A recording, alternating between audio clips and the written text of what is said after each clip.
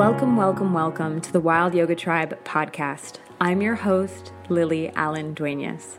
Together we'll talk about the world of yoga and we'll talk to people from around the world. I wanted to also let you all know that I will be teaching yoga online this year. Classes will be live streamed on a platform called Moxie, and I have $25 off coupons to send you, valid in January. And I would love if you could join me for a class to help you feel centered, refreshed, and filled with ease. Ready to dive into the show? Let's get started. Lena Dial has been practicing yoga for 25 years and teaching yoga since 2007. She received her first yoga teacher training in Australia and started her journey with Yin Yoga with Sarah Powers and then with Sebastian Puchel and Muriel Bruyel.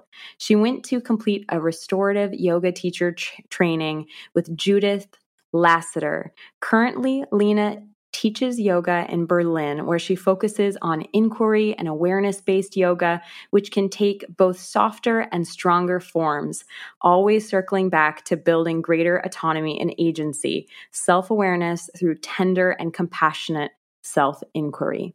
Thank you so much, Lena, for joining me on the show today. Hello. Hi, Lily.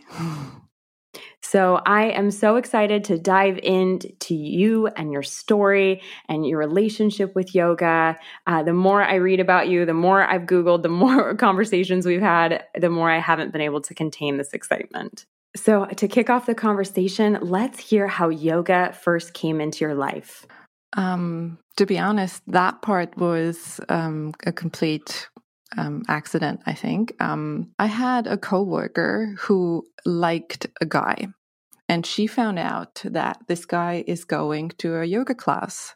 And she basically just begged me to go with her as we were going to go, so to speak, spy on him. So we went to this yoga class that was held at the back of a gym.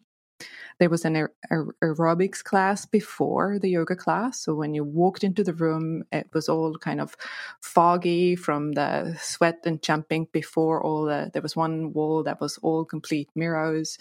And you had this pumping music coming in from the gym that was right next door. And that was my first yoga experience. It happened to be Kundalini yoga, which at that time, I didn't know there were different types of yoga. And I just knew nothing about yoga other than after that first class that I kind of grudgingly went along with. I just hadn't felt what I felt before. And so I actually kept going back. That was no longer about spying that guy, but I just kept going for years and years. I had Tuesday and Thursday evenings were my yoga evenings. And it was at a time in my life when I was working in a corporate world. And I think kind of a couple of years into practicing, I had a breakup that I kind of took really hard. And so it was that class that twice a week was some kind of a refuge for me, which I didn't know how to put into words back then. I had none of my friends were coming. No, they just accepted that this is what Lena does twice a week. I was also very much at a mindset of work hard, play hard. So the way I reacted to my then breakup in my early 20s was basically partying hard and drinking and all of that kind of thing. At the same time, my career was on a kind of a fast track, so I was also working really hard. And so it was kind of this weird mix there. But my yoga class was it was like this sacred thing, which, as I said before, I didn't word it like that. And my teacher, I don't know if it was like knowingly she didn't bring a lot of philosophy in, because I think back then I would not have been able to take that in.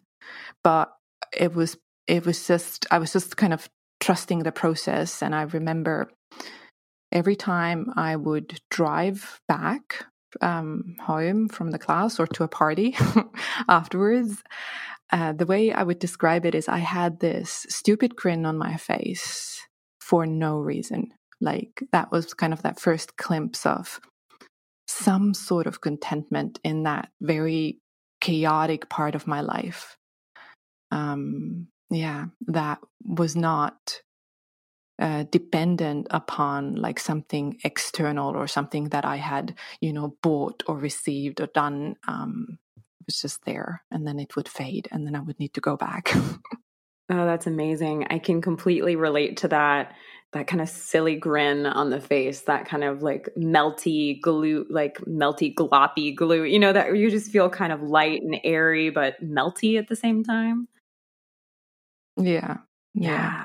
So I would love to hear, Lena, how you feel that our relationship with yoga and our practice, how that shapes how we actually do act out into the world.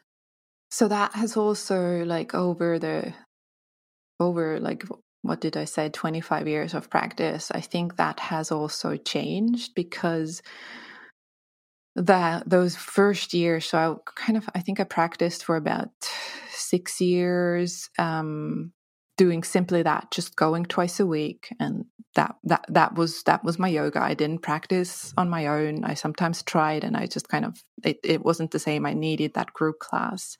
But I think back then, what the influence was, the effect, what it had back then was a little bit like a Band-Aid, but it did. So for momentarily, because back then I didn't have any like self-inquiry tools or self-reflection tools that were given me with yoga. So I did the practices, we did the breathing. If you know Kundalini, there's a lot of like energetics involved. So it kind of makes you a bit high. That's the grin. There wasn't a whole lot of self-reflection happening, or not a whole lot of self-awareness happening back then. And as I said, maybe I wasn't ready for that. Like I wasn't ready to take that in.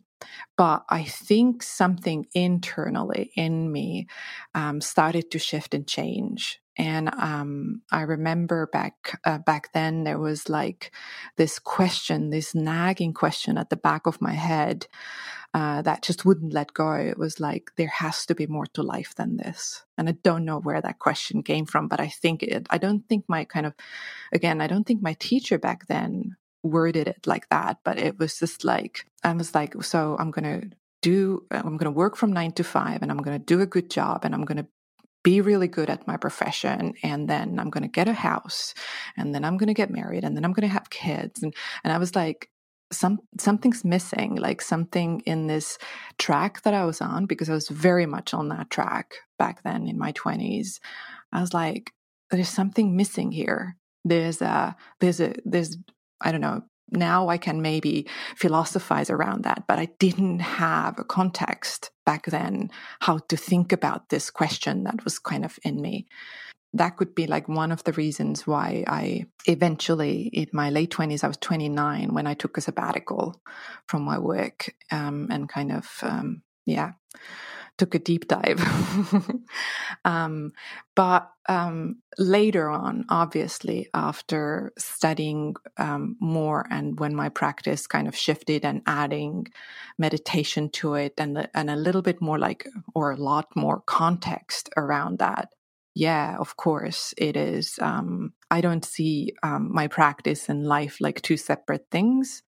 I always, or the way I teach these days, there's always an overlap. There always needs to be like what we do on the mat. You have to be able to apply that in life, or when I design a class, or what I want to teach is often influenced like what's happening in the world, or what's happening in our lives, or what is the season we in. So how can I make what we do on the mat really, really relevant to like day-to-day life? Yeah, I think that's such something I focus on as well, is off the mat.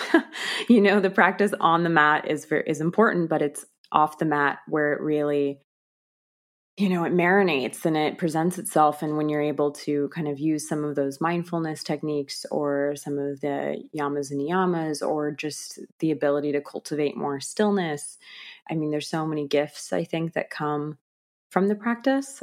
Is that kind of what you're referring to as well? I'm referring to that. And yeah. I guess my recent obsession has been a lot around, like, I've done quite a bit of study in the last couple of years into nervous system. And so a lot of the things, like, we can talk about philosophy and I like when it starts to kind of click together, that some of the things that I have learned either about yoga philosophy or Taoism or Buddhism, and then you kind of start to see, and now when studying about our biology, like our basic physical reactions, I'm like, oh, okay. So there's also like a very kind of like a scientific, very tangible application of that. So what I mean by that is for example, when we talk about nervous system, then our ability to be present in the moment has to do with our nervous system capacity, our nervous system's resilience to be here. And this is something that we can train. This is something that, we inherently have. Every one of us has a very unique nervous system patterning. But, you can change that, just like there's neuroplasticity, our brain patterns can change. It's a similar thing with our nervous system. That's just one example. And that's really empowering. And my mind really how do I say it? Like, I really like when there's these two worlds that are coming together, that like the spiritual side of it, kind of comes together with the science or the biology, and there's like several ways and several levels that you can look at things, and how you can also then offer it out, or how you can teach it. So that's also what really excites me. Oh my gosh, me too. The nervous system, and how the parasympathetic or sympathetic are activated, and what yoga can do for not just, as people usually think, the musculoskeletal system of our body or cardiovascular, but what yoga can offer to our endocrine system, our GI system, even our respiratory or reproductive. Like, it's all connected, and it's something I really enjoy digging into as well. It just goes on and on and on what we can learn. Yeah, for sure. So I would love to also talk a little bit about yin yoga here, because I know there's so many benefits for activating the nervous system as well, kind of turning off that sympathetic relationship or sympathetic nervous system response, and kind of activate more of the parasympathetic for rest and digest with yin yoga. So I know you've practiced Kundalini, Vinyasa, and other types of yoga as well. And it seems like yin yoga has really where your heart lies. So can you tell our listeners about your love for yin yoga, and also talk about what is the essence of yin yoga? Maybe a little comment from that, like something that might be interesting to people maybe who are just starting out, or when there's like all these different styles and things like that. As I said, like, I initially didn't know that there were even different styles of yoga, and it was somewhere along the way that I started to kind of explore. And that mentality that I had, that I spoke about in my late 20s, well, all throughout my 20s, this like no pain, no gain mentality a little bit that I applied in my work, that essentially burnt me out. And that's why I took a sabbatical, which I never returned from. But that's a longer story. But I took that mentality into my practice. And this is something that I really kind of want to point out, that sometimes yoga gets kind of like shown in this light of like this holy grail that you arrived, and then you start to do these practices and all of your problems will solve, and there's this shiny goal at the end of the path of enlightenment, and once you awaken you are whole and complete, and that picture. And in my experience, that's not true. All of my patterning that I had in my I'm making air quotes, you can't see, in my previous life, that came right along with me onto my mat. So one of them being like perfectionism, for example. I love how Brené Brown talks about perfectionism. Like, we seem to think that perfectionism is something like us striving to be our best. And she points out that no, that's not what it is. It's a shield. It's like a shield that you lug around to protect yourself. And in fact, that shield is actually something, that weight of perfectionism is something that's actually preventing you from taking flight. And when I read that, I was just like, wow. And it's something that I've been tackling years and years and years. So I took that mentality with me into my practice. So doing the teacher training and when I was in Australia during my sabbatical, and then continuing teaching and continuing practicing, I was very driven, like super disciplined and super driven. A lot of tapas, which is like this inner fire, this inner discipline. That same mentality came with me also to all of my meditation. So for like my first meditation retreat ever was a 10-day Vipassana. And what made me sign up for that was like, this is gonna be freaking hard. And that was like what lit everything up in me. Yeah, I need to put myself through that fire. And I'm not looking back and going, oh, well, that was wrong or bad, or I took a wrong path or something. No, I think that was all kind of like, it was part of my journey. Like, there was something in me that I kind of needed to burn through. But essentially, there was this breakthrough moment for me about 5-6 years into my practice and teaching. Well, it was into my teaching, and I had been practicing for about 10 years by that time. When I kind of saw through it, it was like this glimpse of a moment where I went like, hang on, who's practicing here? And it was my strong willpower. You can call it ego. I don't do the ego bashing thing either, but it was my strong willpower, the willpower that the part of me that was already really, really strong was practicing with me on the mat. Once I kind of saw through that, there was this quite a period of free fall, because I didn't really know, where do you move from when I don't move from that perfectionist, got to get it right, got to improve, got to fix myself. When I don't move from that mindset, like, where do I move from? And I think it was Yin came in around that time. And I think I had really good teachers. My first workshop was with Sarah Powers. That just opened my eyes to a different mindset. And that's, in a long-winded way, that's how I'm now coming to what's the essence of Yin to me.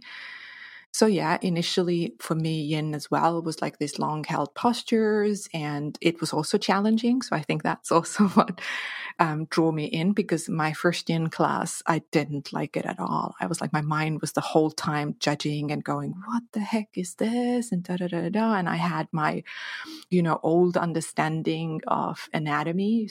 Sometimes when you come to a practice and you have a baggage of knowledge, sometimes it can be an obstacle. So I was like, no, well, you're not supposed to do this and that. And once I was able to kind of set that aside a bit, I think it was again in the same way, like my first Kundalini, like my mind was resisting, but my body was saying like, yeah, we're onto something here. So I kept going. So the essence to me no longer is just like, oh, it's long-held postures and, there's health benefits to connective tissues, and all of that is there. But what excites me is the shift, as I said, the shift which I'm still working on. I think for me, it's going to be a lifelong path of how to be in this moment, allowing things to be as they are, which is not inaction, which is not being passive, but it is allowing for this moment of reflection and type of a surrender. But again, it's not like giving up. But before I jump in and go, like, I need to somehow fix what is, can I allow for what is? Like, can I really make space for that? And in life, of course, it includes also being with the whole range of human emotions and, life situations. It involves being with loss, being with pain, going into the darkness. On the mat, I don't advocate, going into pain, but we are in a yin practice, we are being with a certain amount of discomfort. Like it's partly there, right? And also for some people, simply being still is new and somewhat uncomfortable. So that's, their edge.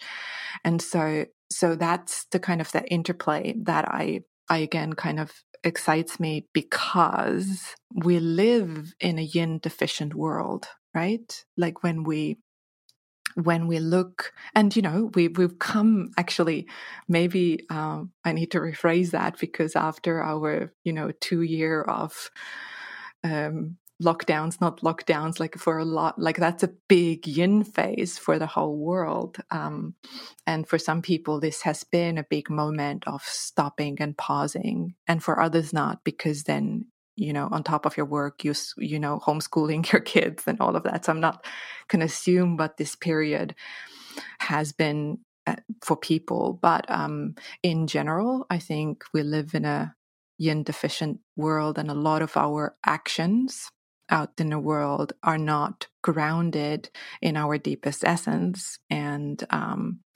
that's why we find ourselves in situations whether it's in our individual lives or in our collective lives.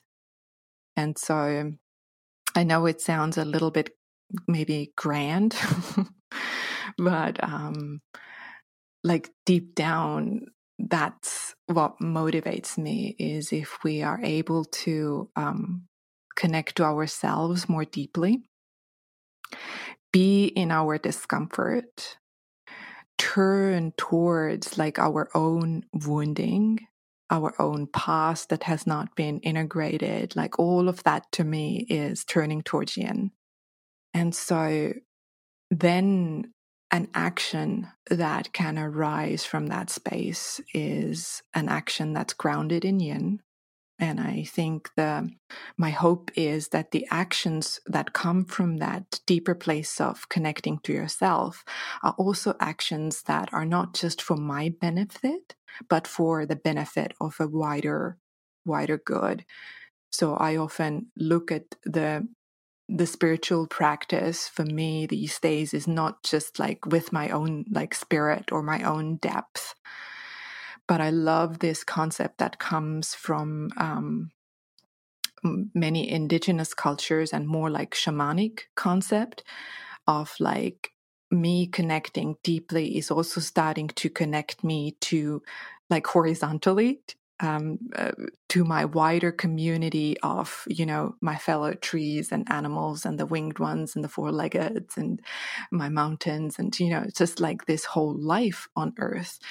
And so can you imagine like when we can tap into that, and not in our minds, but in our bodies, feel that connection. And I get teary-eyed when I talk about it, because that connection comes with quite a lot of grief for me, because of, how we treating this wider community of ours is horrific, really. But can you imagine when we can start to kind of live from that place, that we viscerally feel that connection, and my actions, my decisions, my choices out in life come from that place. Like it will be a different world. So yeah, a bit grand, but gotta aim high. Oh, that was beautiful to hear you talk about, Lena. And I agree that we are in a yin deficient world. Although the pandemic has certainly, you're right, been a big cycle of yin, but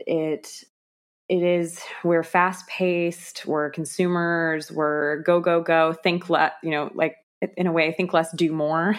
Even though I know we all rely on our logic and our prefrontal cortex way too much to make our decisions, instead of going deep into our animal body. And I love that you also are a fan of Mary Oliver. I saw that in your newsletter, your quote for autumn being about the trees and turning into pillars of light. And she's a gorgeous poet, and also I know passionate about the natural world, which you are as well.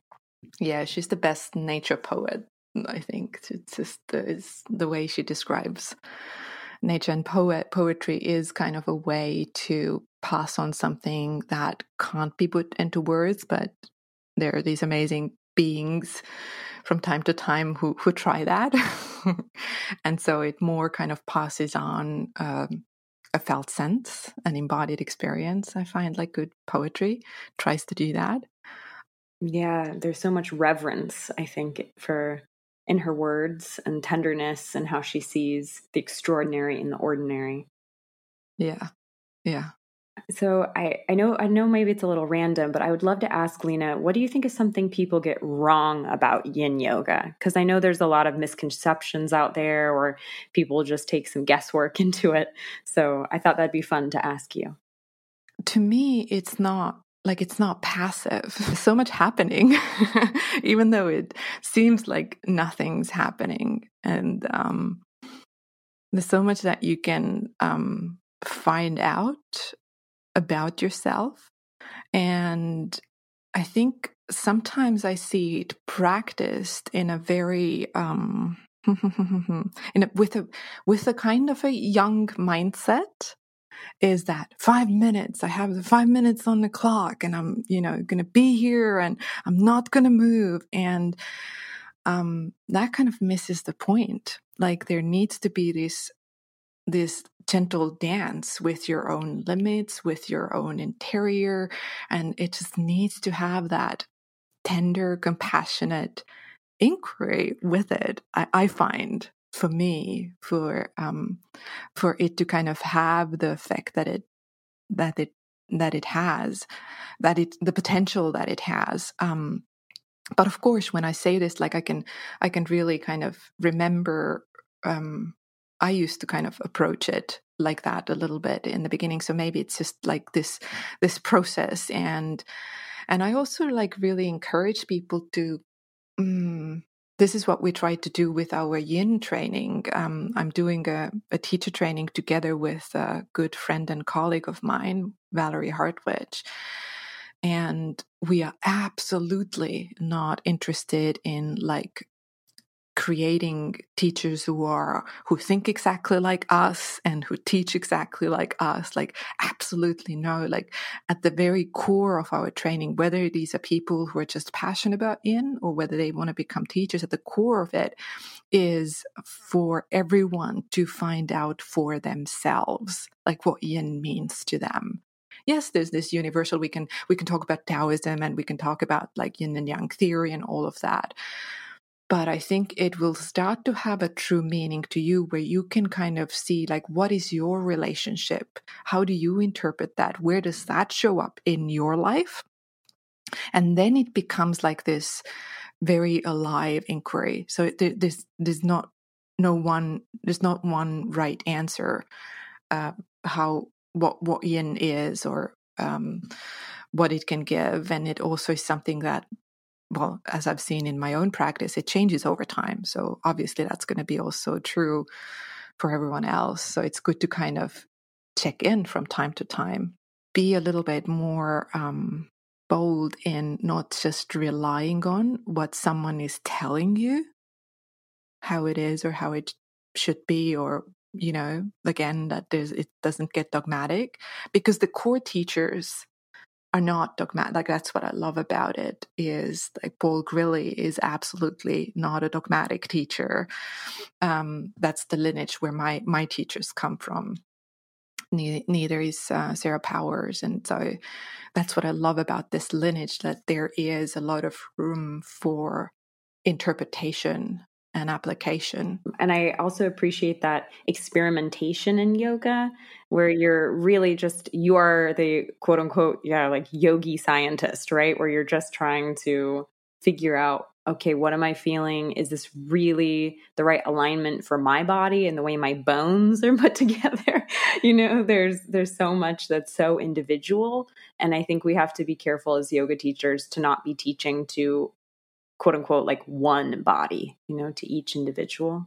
Yeah, I think that's a big maybe change that Yin Yoga has brought to the wider yoga community as well, and Paul Grilly's work on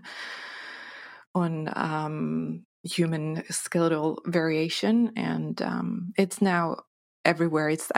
Obviously skeletal variation is not limited, like only when you practice Yin. It's whatever you practice, and it's a big shift when you start to make that shift from a very strict, like alignment based practicing or teaching to trying to get people to feel into their own specific, unique bodies. But I think that's necessary, or at least that's how I orient. So it's not just in my Yin practice, but it's also in my movement-based, more flowy practices. It's similar. Creating a container, it's not saying that I'm not saying alignment doesn't matter. I'm not saying that do whatever you want. I'm not saying that either. So there is certain information that I have about body that I can pass on, but it's definitely not that your toes need to be pointed that way and your knee needs to be on top of blah blah blah, all of that. And it is trickier to teach like that, in this way, to get people to interested and curious and feeling into what's actually there, and not instructing, but kind of facilitating. Yeah, it's been also a journey to kind of find ways how to bring that into group classes. Yeah, it involves a lot of unlearning, for me at least, a lot of unlearning. Because in the US, where I first started learning yoga, you hear the same phrases on repeat. Don't let your knee go past your ankle. Different things about alignment where you just think, oh, that must be true. There's so much unlearning. And I know that Bernie Clark has amazing books out there with Your Spine, Your Yoga, and a guide on Yin Yoga. And he's been just incredible in my process of unlearning. And Lena, I've heard you mention before that yoga can be a spiritual bypass, which is magnified in our current times. And I know we kind of talked a little bit about being careful of viewing yoga as the holy grail and, being a little bit more mindful. But I would love to hear more about you talking about how yoga can be a spiritual bypass. What I would be careful with is when, as I said, when yoga is kind of offered as is this all-in-one cure, or when yoga is talked about in terms of only light and bliss and as if that's the goal, as if that's where we're heading, is that our practice at one point is going to take us to a place where, we'll be blissful and happy all the time, high vibes only type of a mentality. And I bought into that for a bit.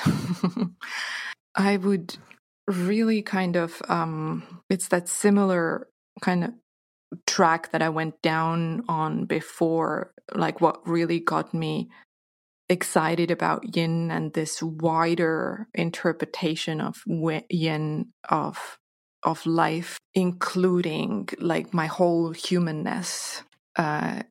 is welcomed and is okay. And so my practice is not about shutting parts of me down and then using my kind of using my practice as a way to do that. So basically my practice, like, even to a point, like my practice always trying to get me to a place of calm and some neutrality. So even with equanimity, for example, like, I was really happy to hear, was it Sharon Salzberg, who's a Buddhist teacher, and she was also defining it, equanimity, not like this kind of static place of calm where nothing in the world, what happens, can really faze me, and I'm always like centered. And she was more saying in a similar way, like I was saying before about nervous system, like being able to be with fluctuations of life, being able to allow different emotions, and then the capacity to hold that. Also, to me, that doesn't mean that I'm always calm. I get angry, and anger is a very necessary emotion that ignites and creates change. And then, yes, I'm sad and I'm grieving when I'm losing something that I care about. Like, as I said before, I'm feeling grief every day when I admire the beauty of nature, and then, when I see cruelty against animals, I feel sad and I feel grief because I care. And so I'm not trying to like hide from those feelings, or somehow my practice is not about like trying to get away from those feelings into my nice, placid, calm state. But it actually is for me to be able to feel them, not get stuck in them. Someone was describing, I love that description of emotions, them being like tunnels that you move through, and it becomes a problem when you get stuck in that tunnel. And that's also like the stuff of body keeping score, like things that we haven't been able to feel through get stored in the body. There's a lot of that from our past that lives in our body. So all of that concept, all of those ideas as well. But so that's basically one way that I think about it and feel about it. That my practice is not about avoiding life. It's not about transcendence. Like I feel myself like it's important in these days that as many of us start to kind of slowly, step by step, waking up while we're living our lives, while we are out in the world.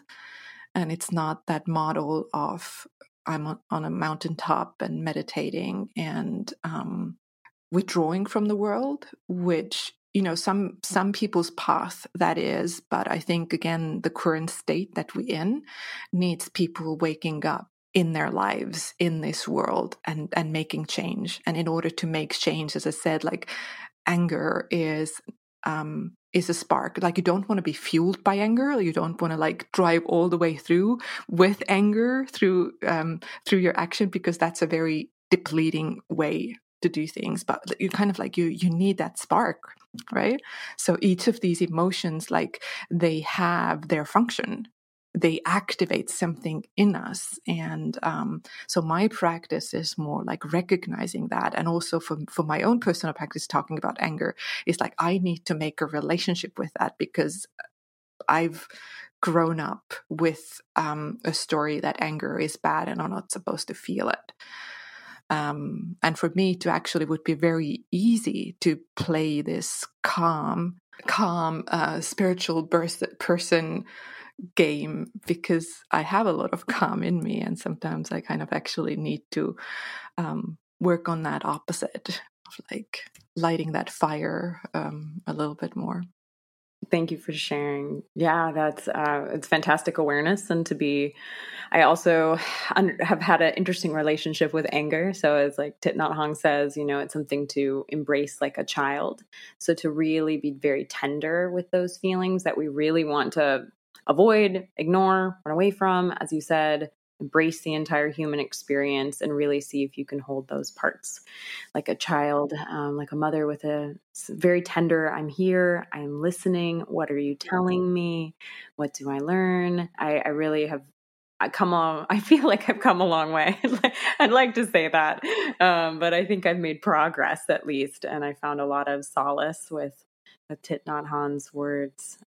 So at this point, Lena, I ask this question to every single guest. It's the last tough one, I hope. What is your definition of yoga? You leave the good one for the last. I can have a short one. It's moving with awareness is how I often think about like my movement based or kind of like asana based practices that I teach, is moving with awareness. And of course, we can, same like with yin, yoga is not simply your asana practice. There's a whole wide field. But I think I can't say it better, like even out in the world, actually. It's like moving with awareness is there's a certain alignment where my intentions, my thoughts, my actions begin to align. And there is a type of oneness when that happens, and it's not as simple as it sounds, because also part of the unearthing and part of our practice is part of that awareness building is to become more and more aware of like what are these undercurrents, like what are these things that are actually pulling the strings below your conscious awareness, because that what actually matters and what shapes how you act and what choices you make. And so it's kind of like this slow, patient peeling away of layers is part of your practice, part of your self-inquiry. Is why am I really doing this, and not just letting that surface level why, the beautiful why that we present to the world, and even like why you practice. I've just been through 6-month mentorship course with Naomi Absalom called Liberate, and it was amazing. And a lot of the things that we looked at was exactly that, like what goes below the radar. Yes, I have a beautiful story here, why I practice yoga or why I chose to become a teacher. But there's usually something underneath that. And so sitting with that and becoming more aware of that is actually when again, similarly, as I was saying, when I become aware of those undercurrents, when they come to the light of consciousness, is then I truly can, then that's when I truly have actually choice. That's when I actually truly have freedom to make choices that, I don't have these strings being pulled by something, from my past or any of those hidden agendas there. And it's not as if those hidden agendas are kind of evil. But what I mean is they will influence on how we act in the world, or as a teacher, it will influence what I will bring in the room with me, how I project out to other people, my need for validation or those sorts of things. So yeah, short definition would be moving with awareness, like greater awareness. And then, you had a long-winded one after that as well. Thank you. Yeah, I think that was the short and the long were perfect.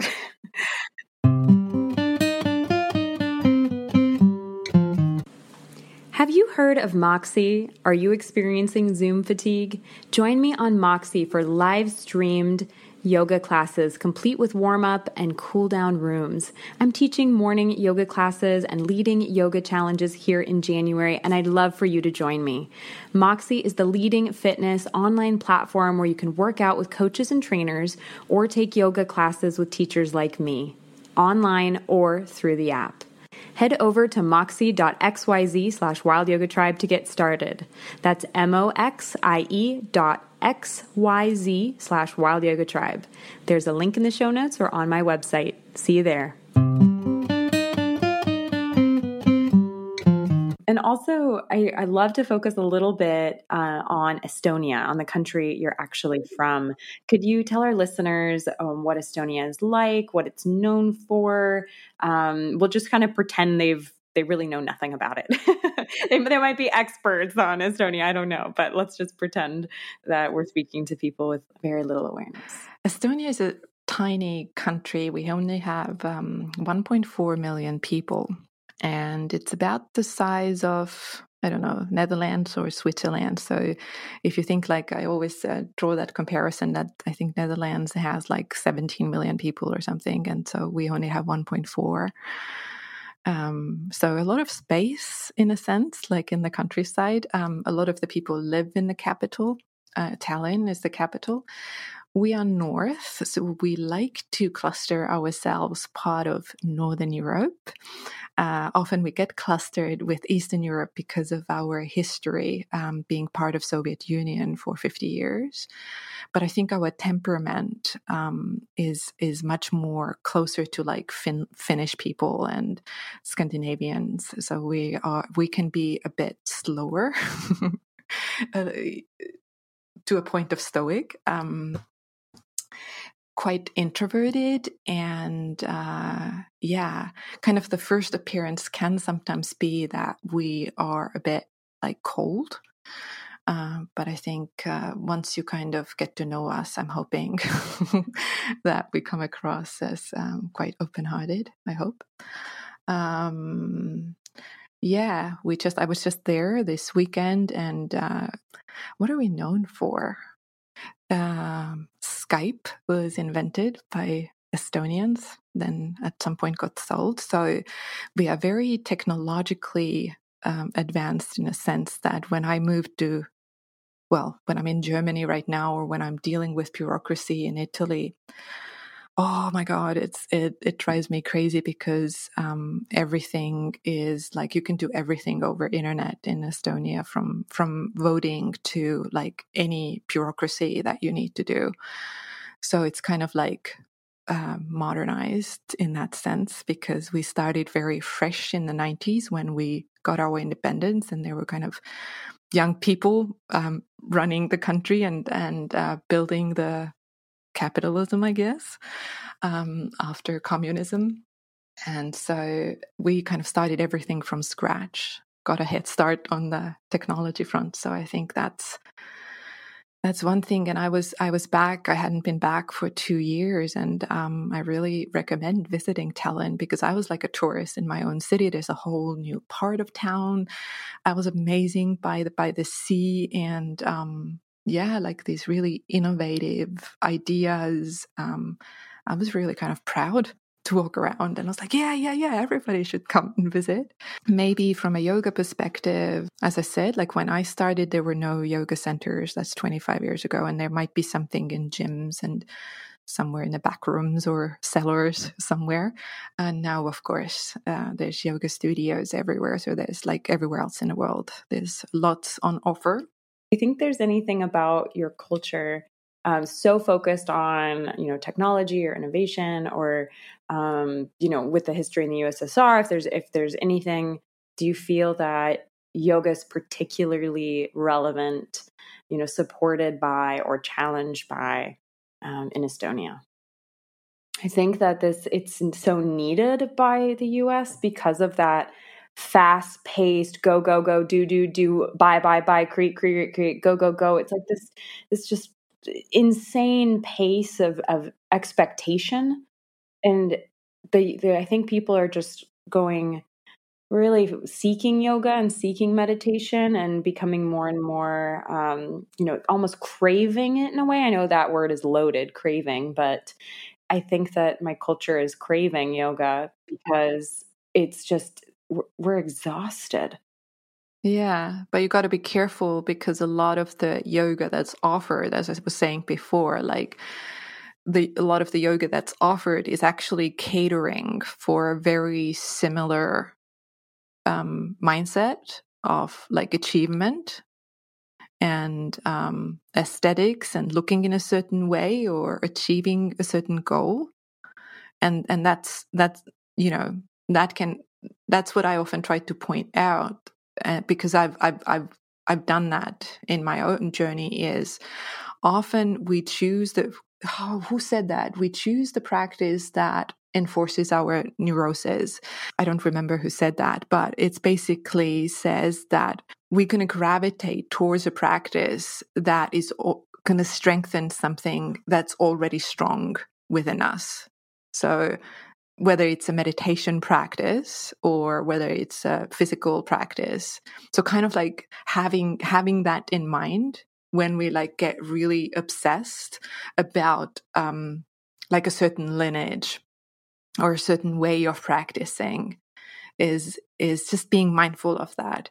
Is this really kind of creating an even stronger groove in something that's already strong in me? So as I said, like initially, like this perfectionist aspect in me, like I had it, this inner disciplinary. I was like, yep, I've got my whip. I'm here. I'm on it, And so for years, I was actually like kind of drilling that part in me that was already strong.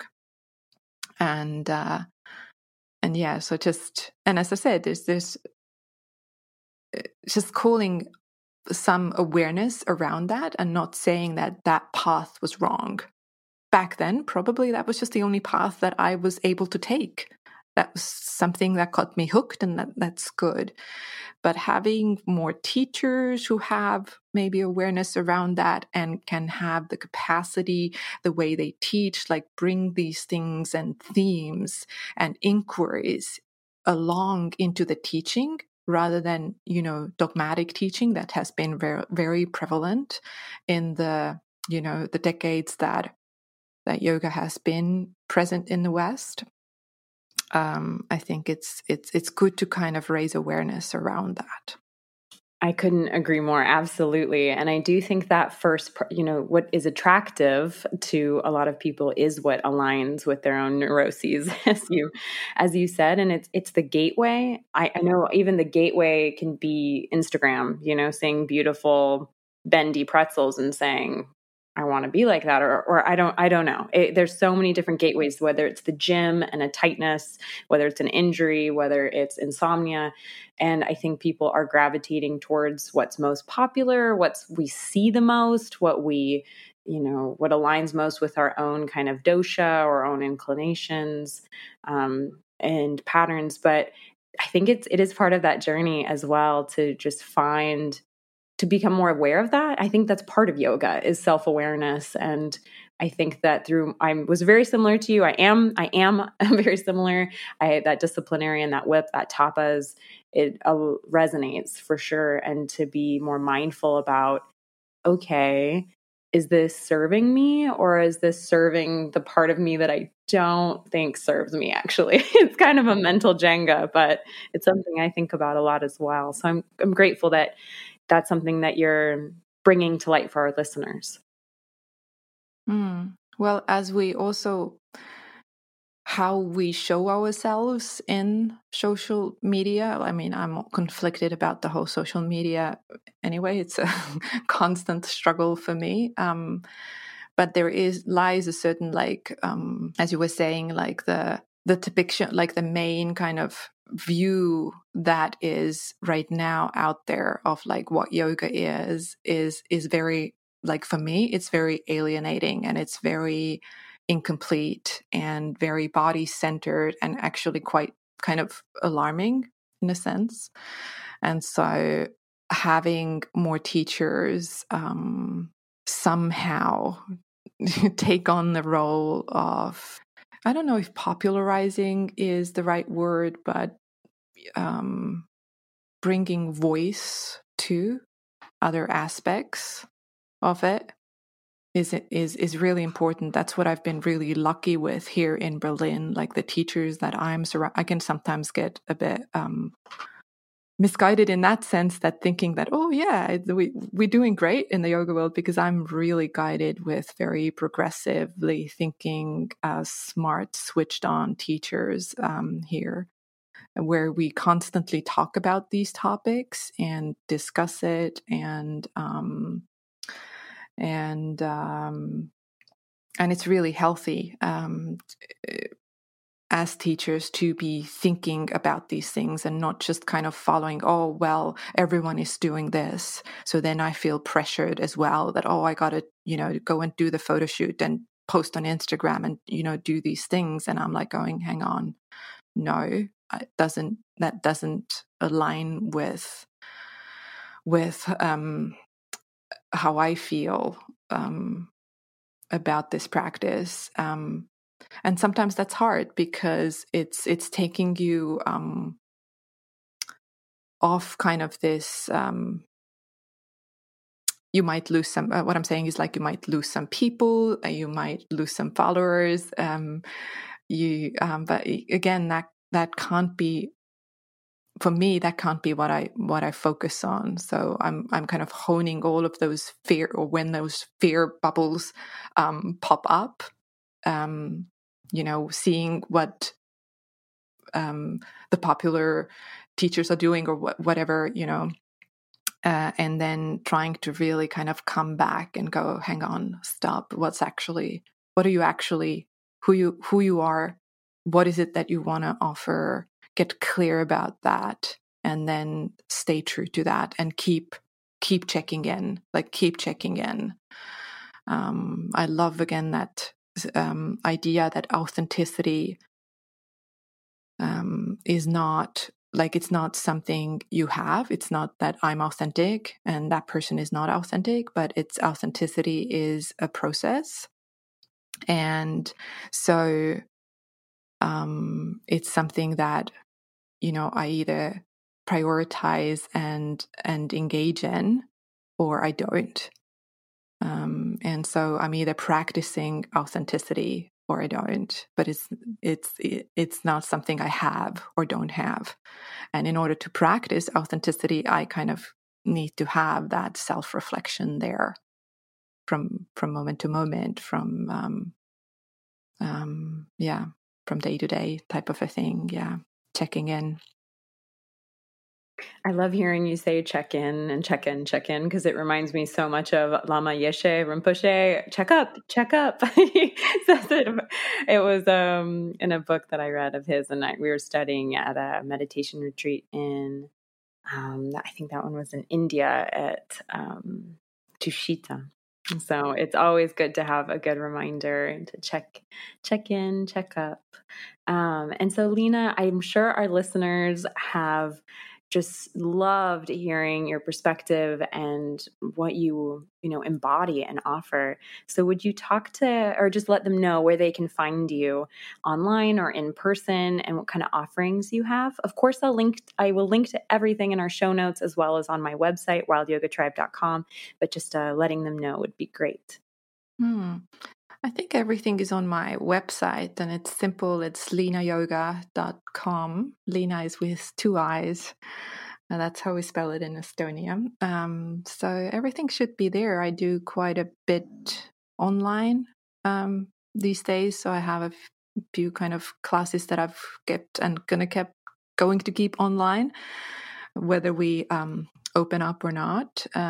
And I think the most kind of exciting thing that is coming up is that yin teacher training, or yin immersion that I mentioned earlier on, that I hold together with my friend and co-teacher Valerie, who's a fascia expert. And so we're bringing in many different kind of facets. I think you already got that I we interpret yin in a very broad way, and we trying to give a very broad scope of our own experience, but then also facilitating and guiding each person's own reflections and inquiries around like what's yin for them and how they want to bring it into whatever field they in.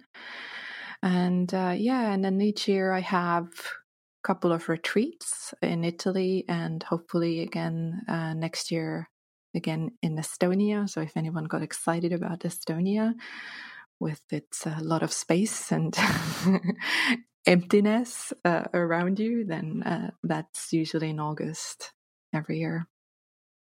Wonderful. Thank you so much, Lena, for joining me today.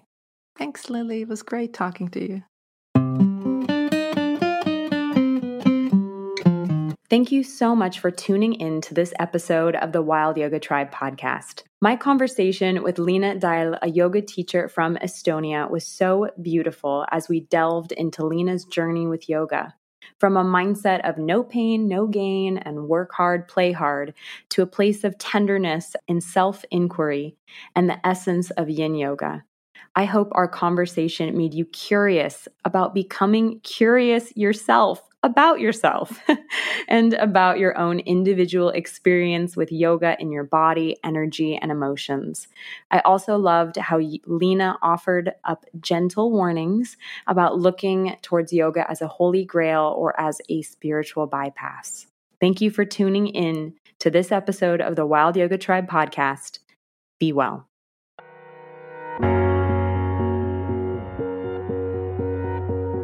Thank you for the gift of your attention today. If you feel called, please share this episode with someone who you think could benefit from it.